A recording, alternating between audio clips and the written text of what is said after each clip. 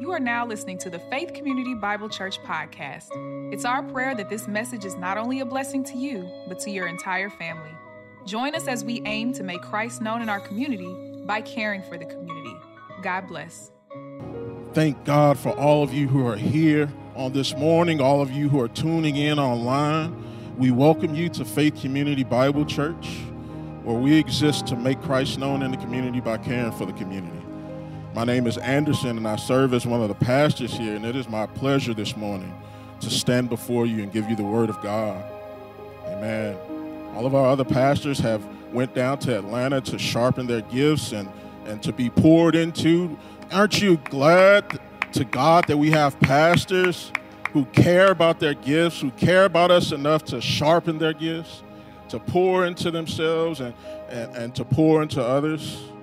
Amen. We bless God, and today I am very grateful and excited to stand before you. We are going to continue our series in Romans. Today we will be starting Romans chapter 8. We'll be in verses 1 through 11. So if you have your Bible, stand with me as we read the Word of God together.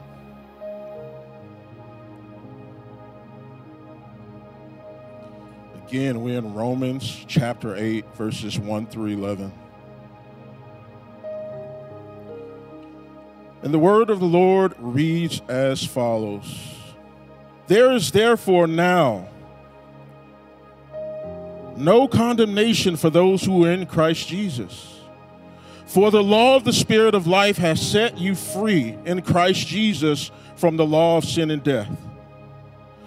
For God has done what the law, weakened by the flesh, could not do by sending his own Son in the likeness of sinful flesh, and for sin, he condemned sin in the flesh.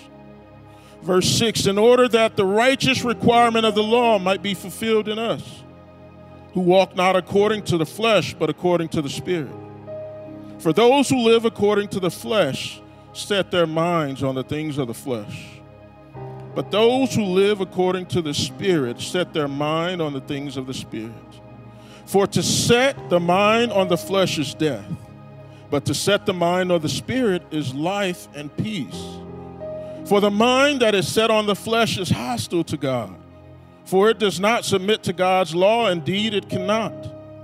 Those who are in the flesh cannot please God.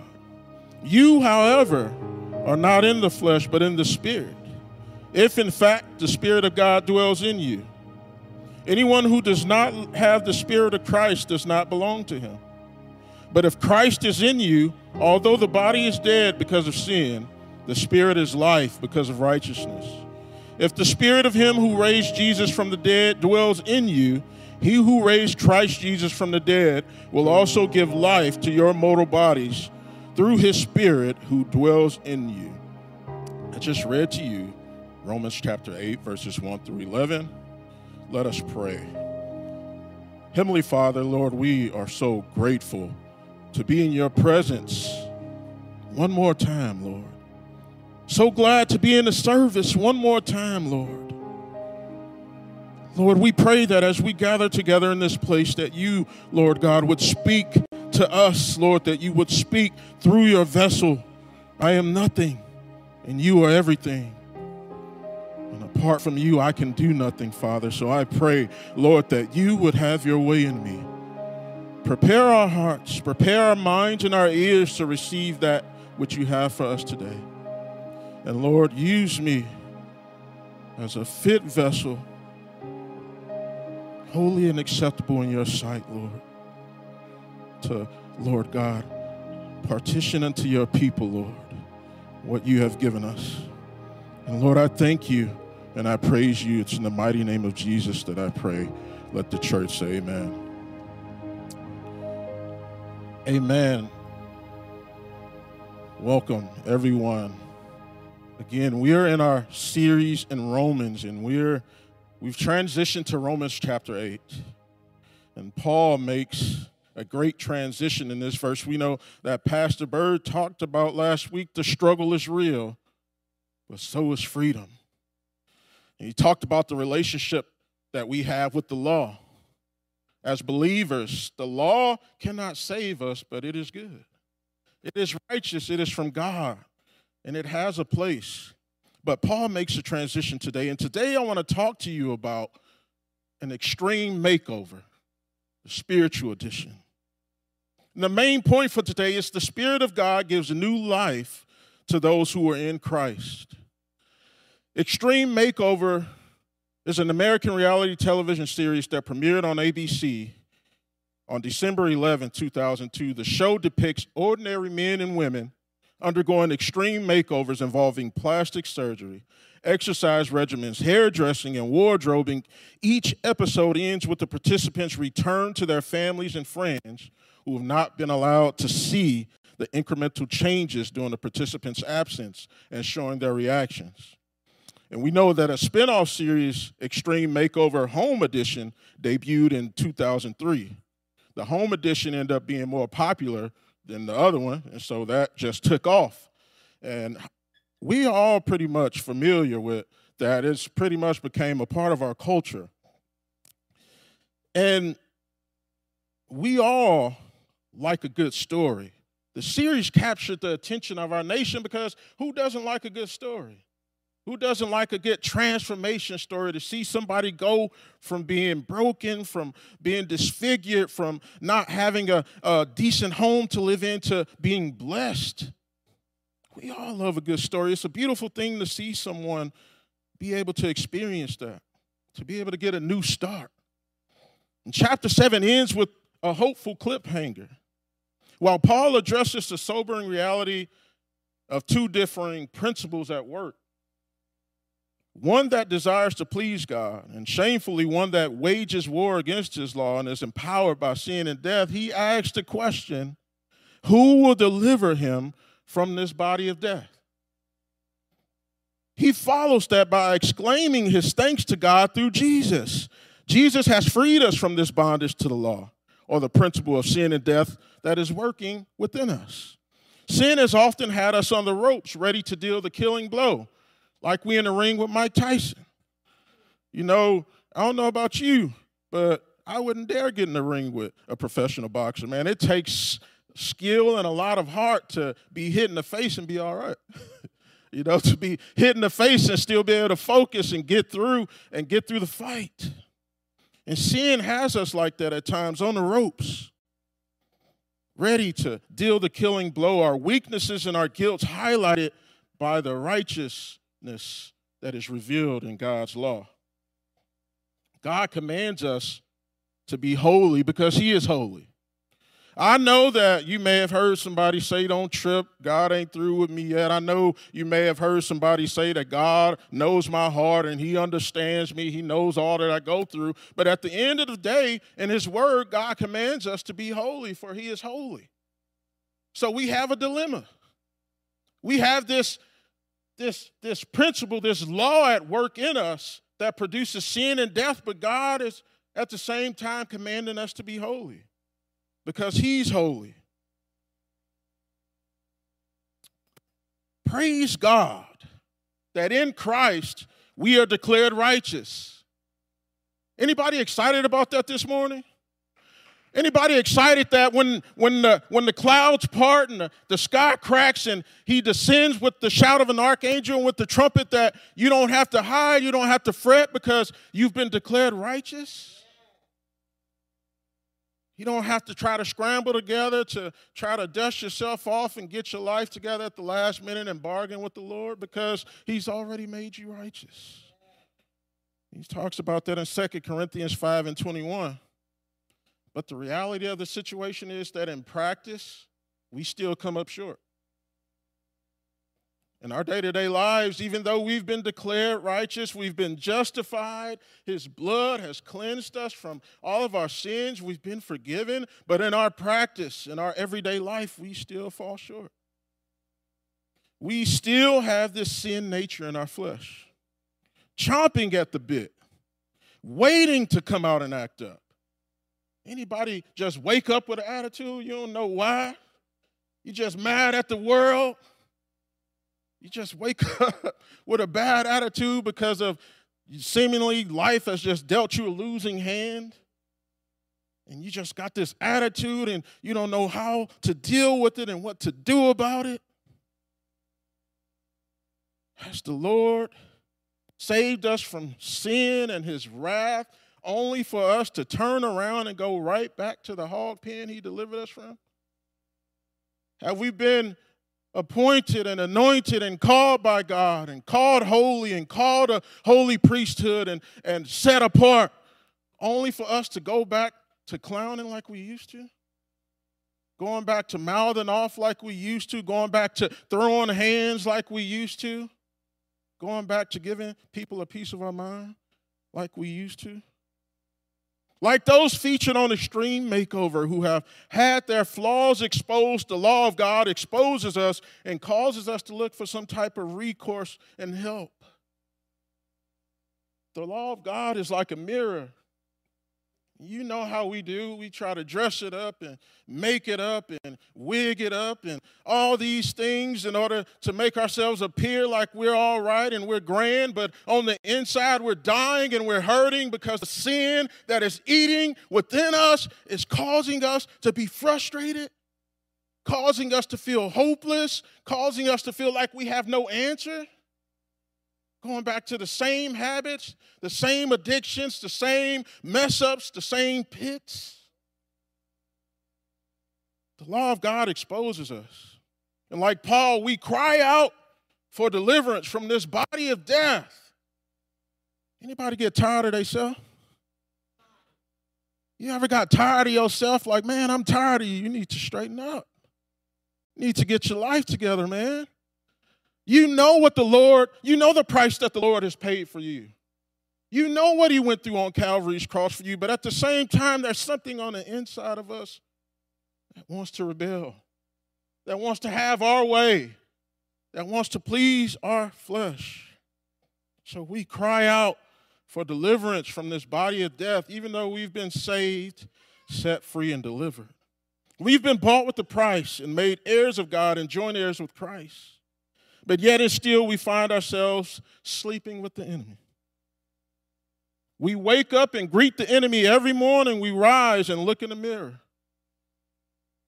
In our flesh dwells no good thing. And if we're not intentional, we will show how true that is day in and day out. Cut me off in traffic, I'll show you a piece of my mind. Take that last slice of bread. Step on my J's. Oh, my goodness. And stepped on my J's.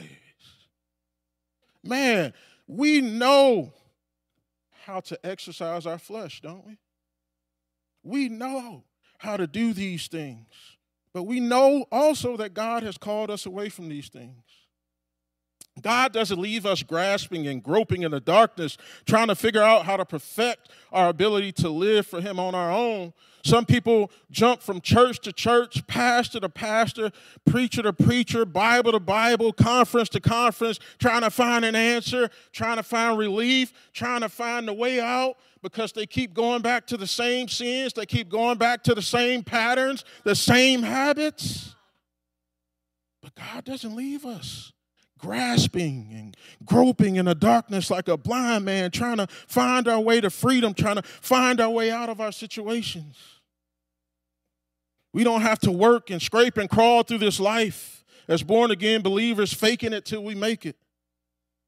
The good news is the reason we have to shout is that the Spirit of God gives new life to those who are in Christ Jesus. Today I want to show you 3 ways that the Spirit gives us an extreme makeover.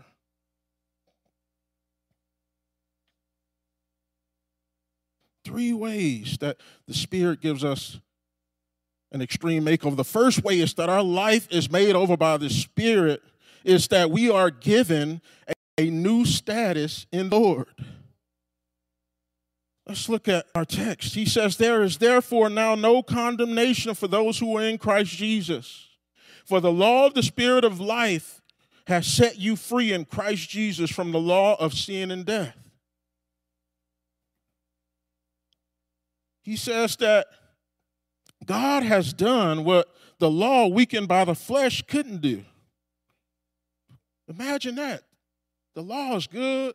The law is perfect. The law is from God. But because of our flesh, because of our weakness, it has no effect. The only thing that it's able to do is to continually highlight how short we fall of God's glorious standard of righteousness. And we come up very short. One of my favorite movies to watch as a child was Aladdin.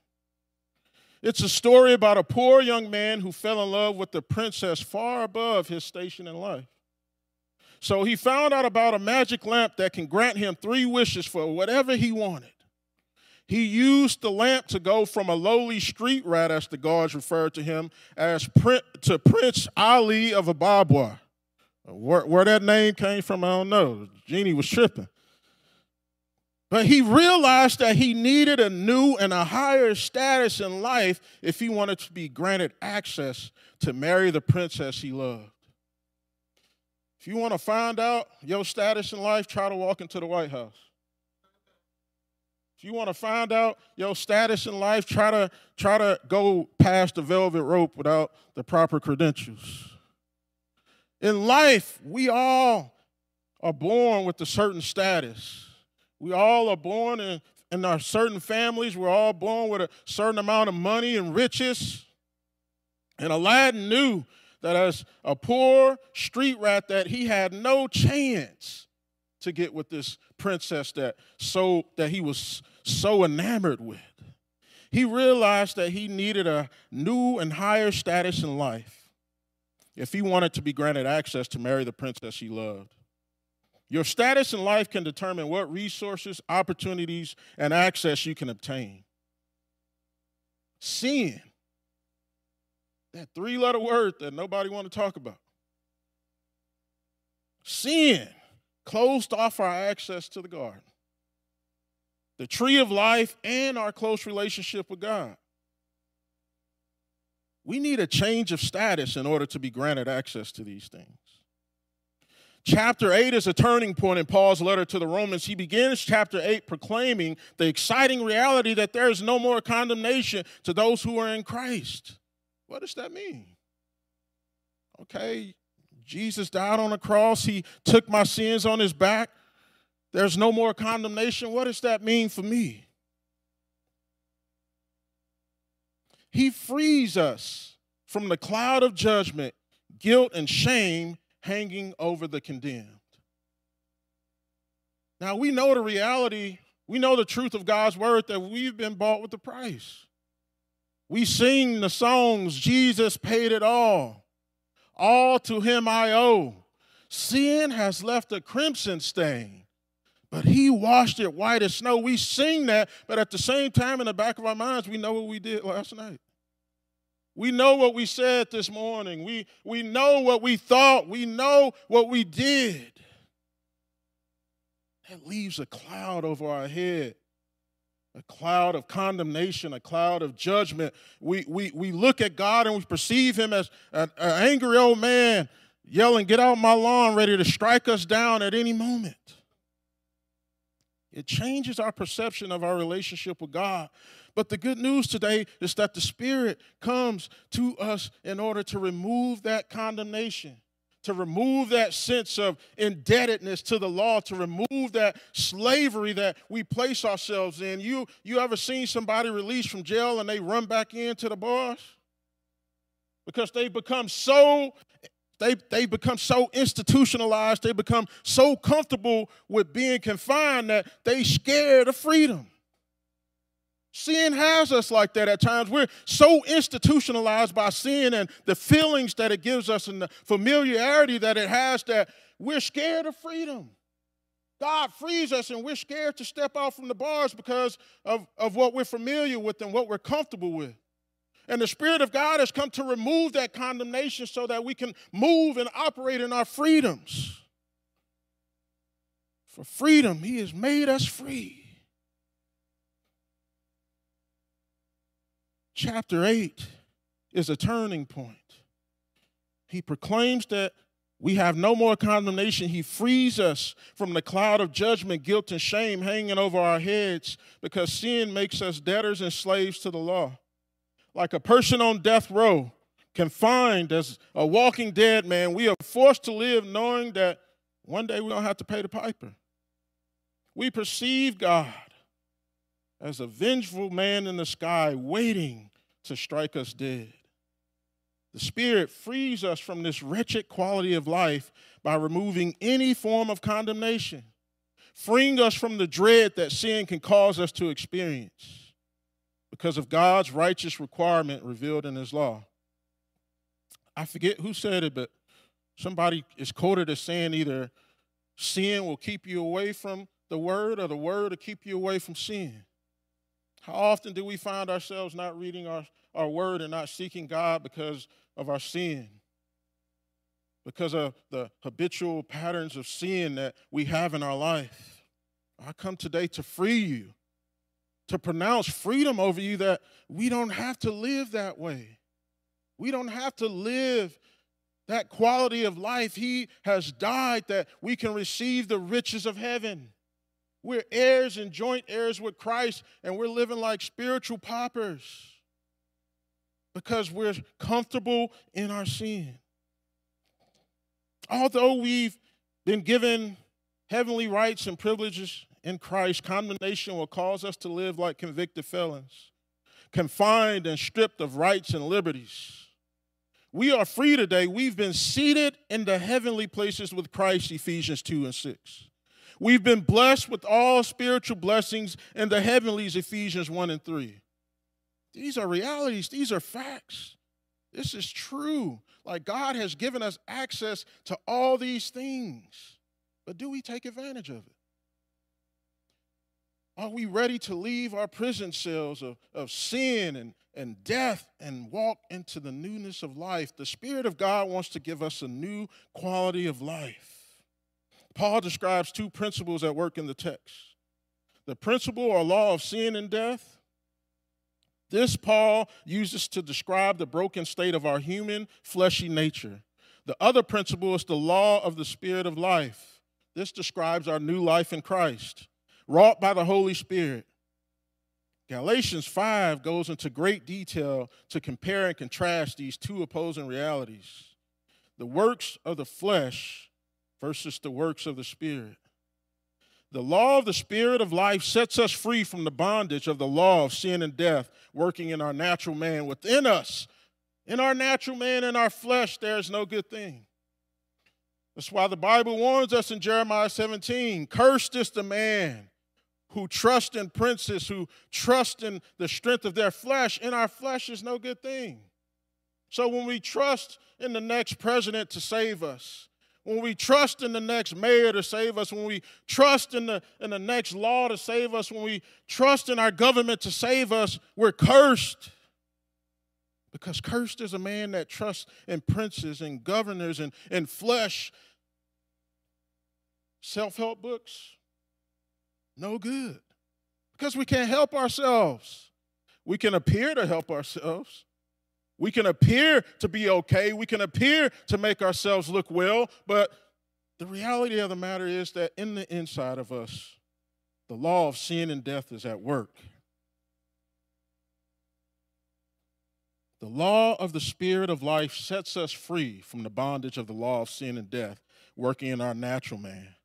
While this has been granted to the believer by the Holy Spirit, it requires us to make the decision to put to death the old self. The Spirit gives us the desire to do it and even empowers us to be able to do it. I know that some of you feel like you have the I can't help it. I know some of you feel like that, no matter what you do, no matter what rituals you try, no matter what challenges you put on yourself, that you always seem to fall short. You always seem to revert back. You always seem to find a flaw, a crack, or a stain. But I'm here to tell you today that the Spirit has come to free us from the bondage to sin and death. The Spirit has come to free us from our flesh. We no longer have to be bound by our flesh because the Spirit gives us the desire to do it and He gives us the power to do it. We don't have to rely on our own strength. We don't have to muster up our own strength. We don't have to try to do these extreme things that people do, these religious observances that they perform in order to make themselves right with God. He's done all the work for you. The difference between our faith and all the other faiths is the other faith says, do this. Our faith says it is done. It is finished. He proclaimed that on the cross. It is finished, but we aren't. And in that, the Spirit is working in us. He's changing us. He's transforming us. He's given us an extreme makeover so that we could be presented to His majesty without wrinkle or spot, faultless in His presence. The law of God, while perfect and good and holy, does not have the power to free us because of the weakness of our flesh. But God, being the amazing God that He is, condemned sin in the flesh through the person and work of His beloved Son. He used the very thing that holds us captive, just talking about turning things around, using things for our good, the very thing that holds us captive, the very thing that is an enemy to us. He uses it to deliver us. He appeared in the likeness of sinful flesh to condemn sin and afford us an extreme makeover. Now, when I watched that show, I always used to wonder, who's paying for this stuff? Knocking down a whole house, building a brand new house, getting expensive surgery, who's paying for this stuff? Like, sign me up. Somebody help me out. Come knock my house down and build me a new house. Who's paying for this stuff? And a lot of times we wonder, how do we have the means to achieve the spiritual maturity and the blessings and all these things that God has promised us in His Word? Sometimes we think we have to have a certain title or a certain position in the church. Sometimes we feel like that we have to do certain things. We got to pray 7 days a week, 365 days a year. We have to know our Bibles backward and forwards. But guess what? God has given you a free gift, paid for by His Son. We've been granted by the Holy Spirit the power to live a life that's pleasing to God. We've been granted an extreme makeover. We've been transitioned from sin and death to life and peace. And while this has been granted to us as believers, it requires us to make a decision to put to death the old self. You know, we can't be like the man that was sitting by the pool of Bethesda waiting for somebody else to do the work. Jesus came up to him and He said, do you want to live? Do you want to be delivered? Do you want to be set free? And sometimes we have to ask ourselves the same questions. Do we really want to be delivered? Like, do we find pleasure in our sin so much that we just can't seem to let it go? Do we find pleasure in these relationships and doing these things so much that we don't find the ability to let these things go? Jesus asked this man that because he was there for years. And sometimes when you spend years in situations and circumstances, it becomes so comfortable and familiar to you that you don't know anything else. So Jesus asked this man, do you want to? And He's asking you the same questions today. Do you want to be delivered? Do you want to be delivered from that addiction? Do you want to be delivered from going around that same mountain? Do you want to be delivered from these same broken relationships? Do you want to be delivered from that same messed up mindset? Do you want to be delivered today? The Spirit gives us the desire to do it and even empowers us. Philippians 2:13. He used the very thing that held us captive, our flesh, to condemn sin and to afford us an extreme makeover. His precious, priceless blood, worth more than all the gold and precious stones in the world, made a way for us to be redeemed and made over. The second way that the Spirit gives us a makeover is that He gives us a new mind.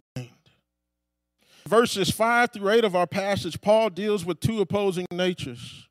the old unregenerate nature and the new nature of the believer, two different mindsets, where one results in death and one results in life. There was a man who moved all around the country looking for peace, safety, and a new start. It seemed like everywhere he went, be it Houston, Atlanta, Chicago, etc., he could never get away from drama and strife. It was always the job, the neighbors, his family, or the riffraff down the street. Eventually, he'd gotten old and was alone. He'd forgotten that he stored a mirror in his closet and got into a shouting match with the intruder hiding in his closet. With shaking hands, he reached into his drawer, grabbed out his pistol, and he began removing clothes from the closet to get to this intruder. And he was left staring at his reflection. That was the day he woke up and realized that the problem was him all along. That's some of our stories in here today. We blame everybody else. It was my mama. She didn't raise me right. My daddy wasn't there enough. My job don't pay enough. The neighbors just not quiet enough. The riffraff down the street always starting something. It's always everybody else's fault. We take no accountability for ourselves.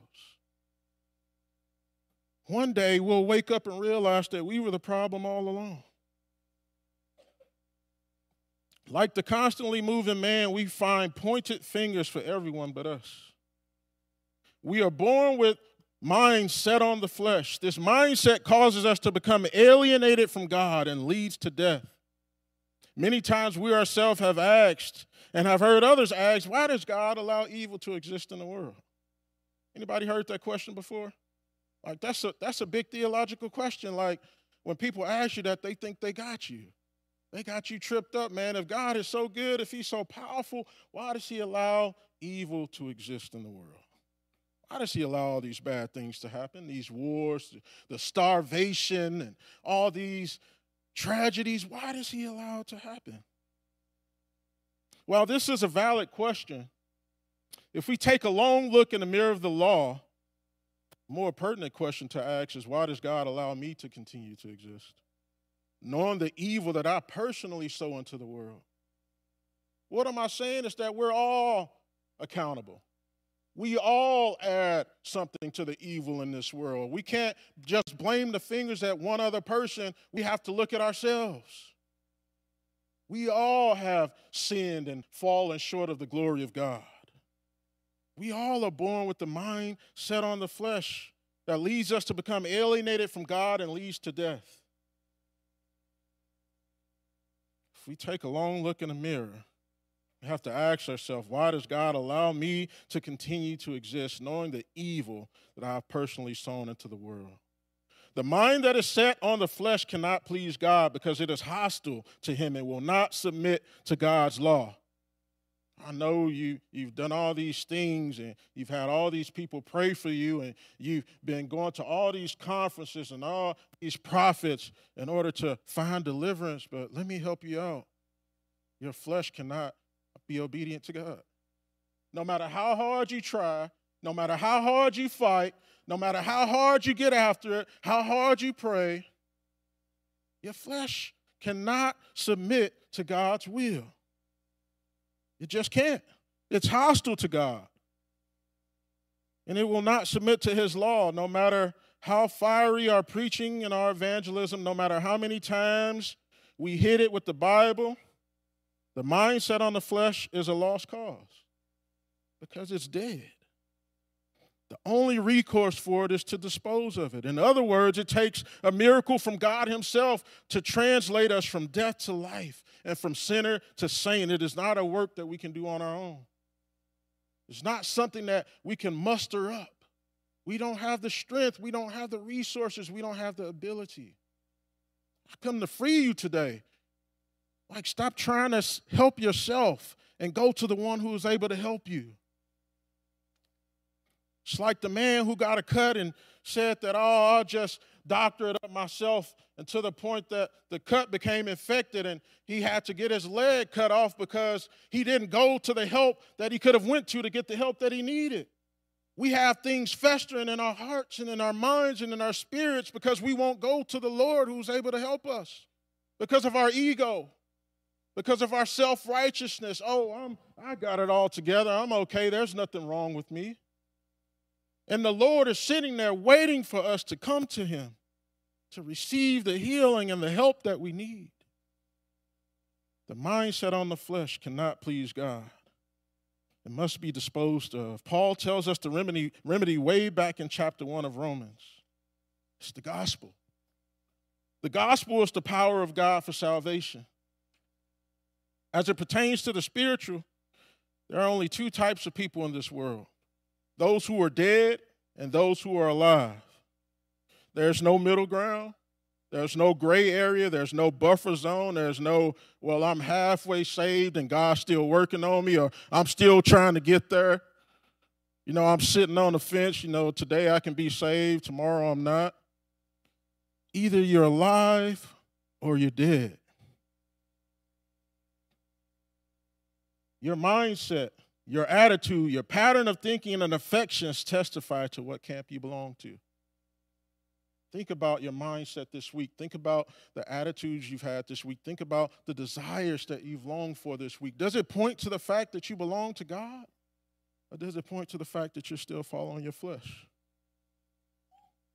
When we were unregenerate, we went after the dead things that our flesh longed for. Because we are in Christ, the Spirit gives us a new mind with new affections and attitudes and patterns of thinking. If we were to look at this text alone, it would seem to be teaching sinless perfectionism.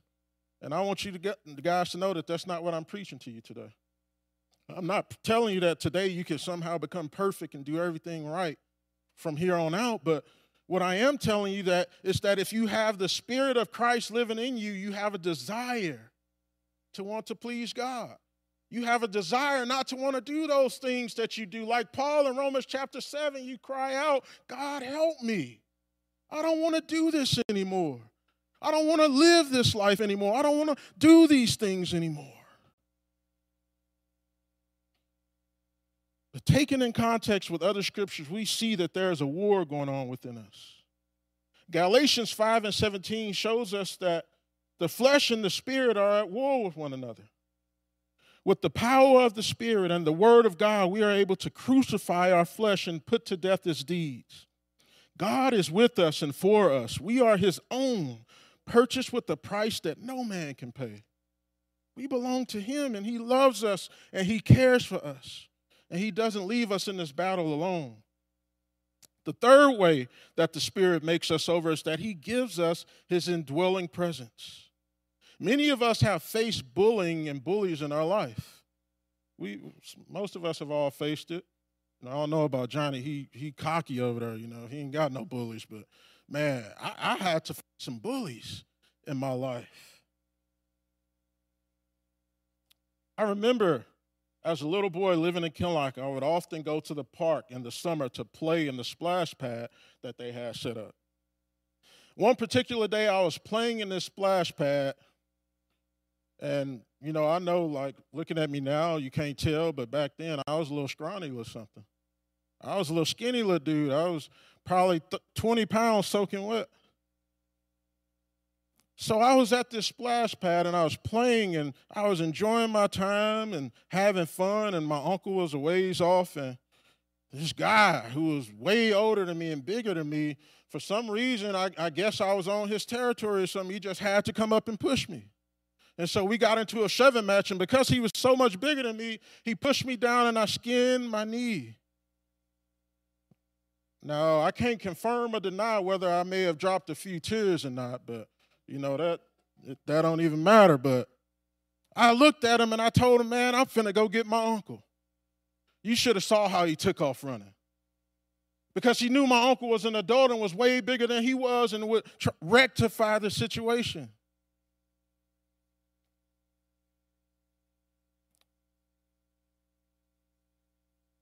God wants to be that for us. He wants to be that uncle, that daddy, that brother that we can run to when the bullies of life come against us. When the flesh comes against us, when the world comes against us with all its temptations. with all its lies, with all its deception. And when the enemy shoots darts at us to lie to us and to deceive us and to get us to believe that God somehow doesn't love us and he's forgotten about us and we've done too much and God has pushed us aside, those are lies from the enemy. God wants to be that person that we can run to. So much so that he's given us his indwelling presence. I always wondered as a kid if that guy would have had the gall to do that if my uncle was with me at the time. Like if my uncle was standing right there, would that guy still be brave enough, still be bad enough to push me down? Like me, we all have to deal with these bullies. The closest and oftentimes seemingly biggest bully being our own flesh. In the upper room, after partaking of the feast, our Lord would walk the disciples through what was about to take place and what he was setting into motion. He made the disciples aware of the fact that he had to go away. But he told them that he would send another comforter like him who would convict the world of sin, convince them of God's righteousness, and convert those who are being saved. You can find that in John chapter 13 through 15. He told them that this comforter will guide them into all truth and remind them of everything he taught them. Do we ever silence the distractions of our life as believers to just meditate on the fact that God himself dwells with us? Like, do we ever stop our lives to just think about that amazing fact? That amazing truth that the very God who spoke creation into existence dwells with us? Now, if you ask me the specifics, I don't know. I can't, break it down and give you the details of where he's at. Is he in our stomach? Is he in our heart? Like, I don't know, but the spiritual reality is this, that God is with us. Like me, we don't have to run and try to find an uncle or find somebody to help us through this situation. God is right there. He's with us. He's an ever-present help in times of trouble. He's in trouble with us.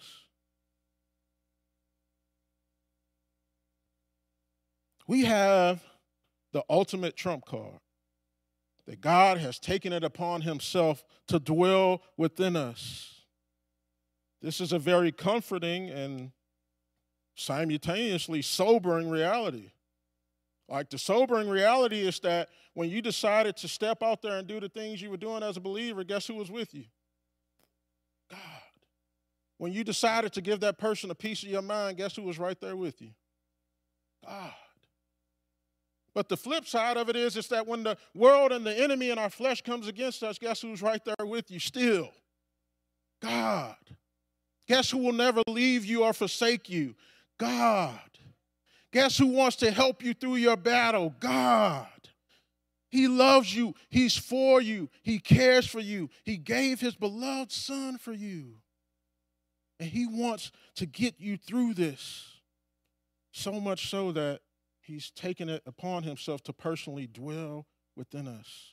The Lord is committed to us and leaves nothing to chance. Our fruit or our evidence testifies to whether we belong to Christ or to the streets, as the young people say.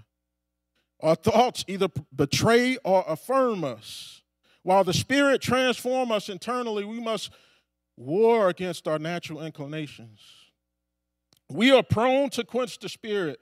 1 Thessalonians 5:16 says, "Rejoice always, pray without ceasing, give thanks in all circumstances, for this is the will of God in Christ Jesus for you. Do not quench the Spirit. Do not despise prophecies, but test everything. Hold fast to what is good. Abstain from every form of evil." And we also grieve the Spirit. Ephesians 4:30 says, "And do not grieve the Spirit.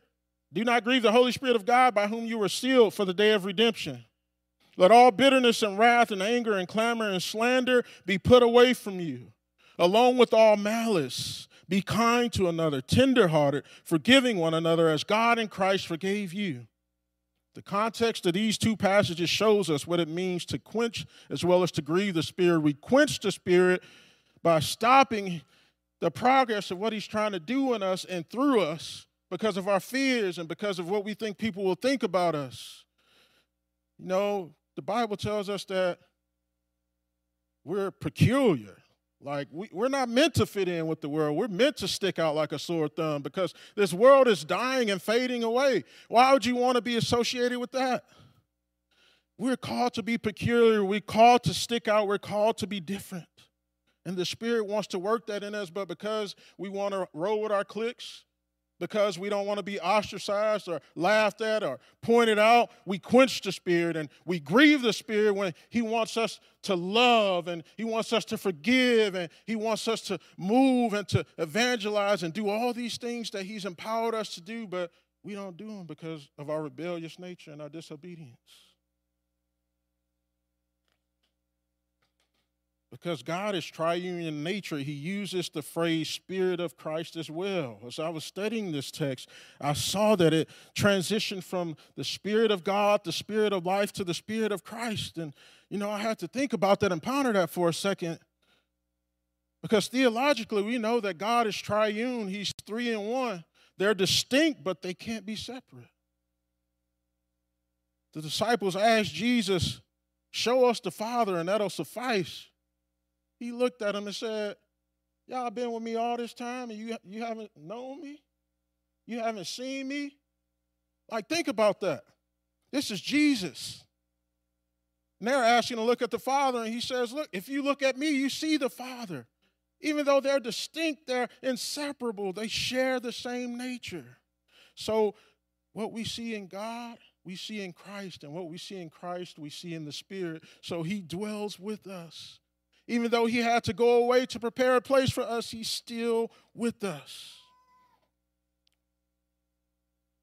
God is one, Deuteronomy 6:4. Jesus makes an amazing promise in John 14:23. He says, "If anyone loves me, he will keep my word, and my Father will love him, and we will come to him and make our home with him." Believer, do you not know that when you were joined to Christ, that the triune God made His abode with you? The Spirit is evidence that we belong to Christ and adds much more to our lives than a new body or a house ever could. The gifts, the comfort, the help, the strength, the ability to do right when everything in my body is raging for me to do wrong. The ability to get up and rather than desire to go after sin, to chase after God. All of this comes from the Spirit of God, and He dwells within us. And He gives us life. Back in 1980, Bishop Walter Hawkins asked the question, "What is this? What is this that I feel deep inside that keeps setting my soul afire? Whatever it is, it won't let me hold my peace. What is this that makes people say I'm mad and strange? What is this that makes me want to run on in Jesus' name? Whatever it is, it won't let me hold my peace. It makes me love all my enemy, and it makes me love my friends.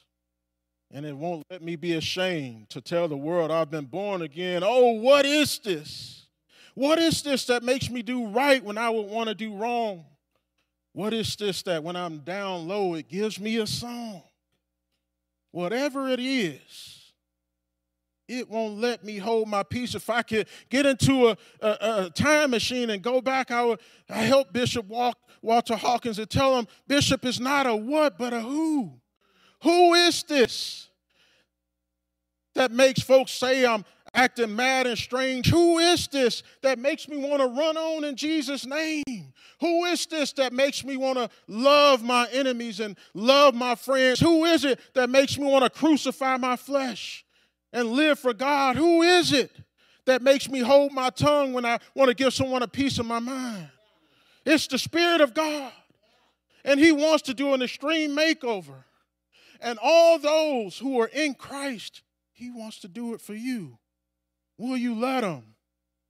Will you let Him today? Instead of us telling the bus to move out of the way, we can say, "Roll away the stone."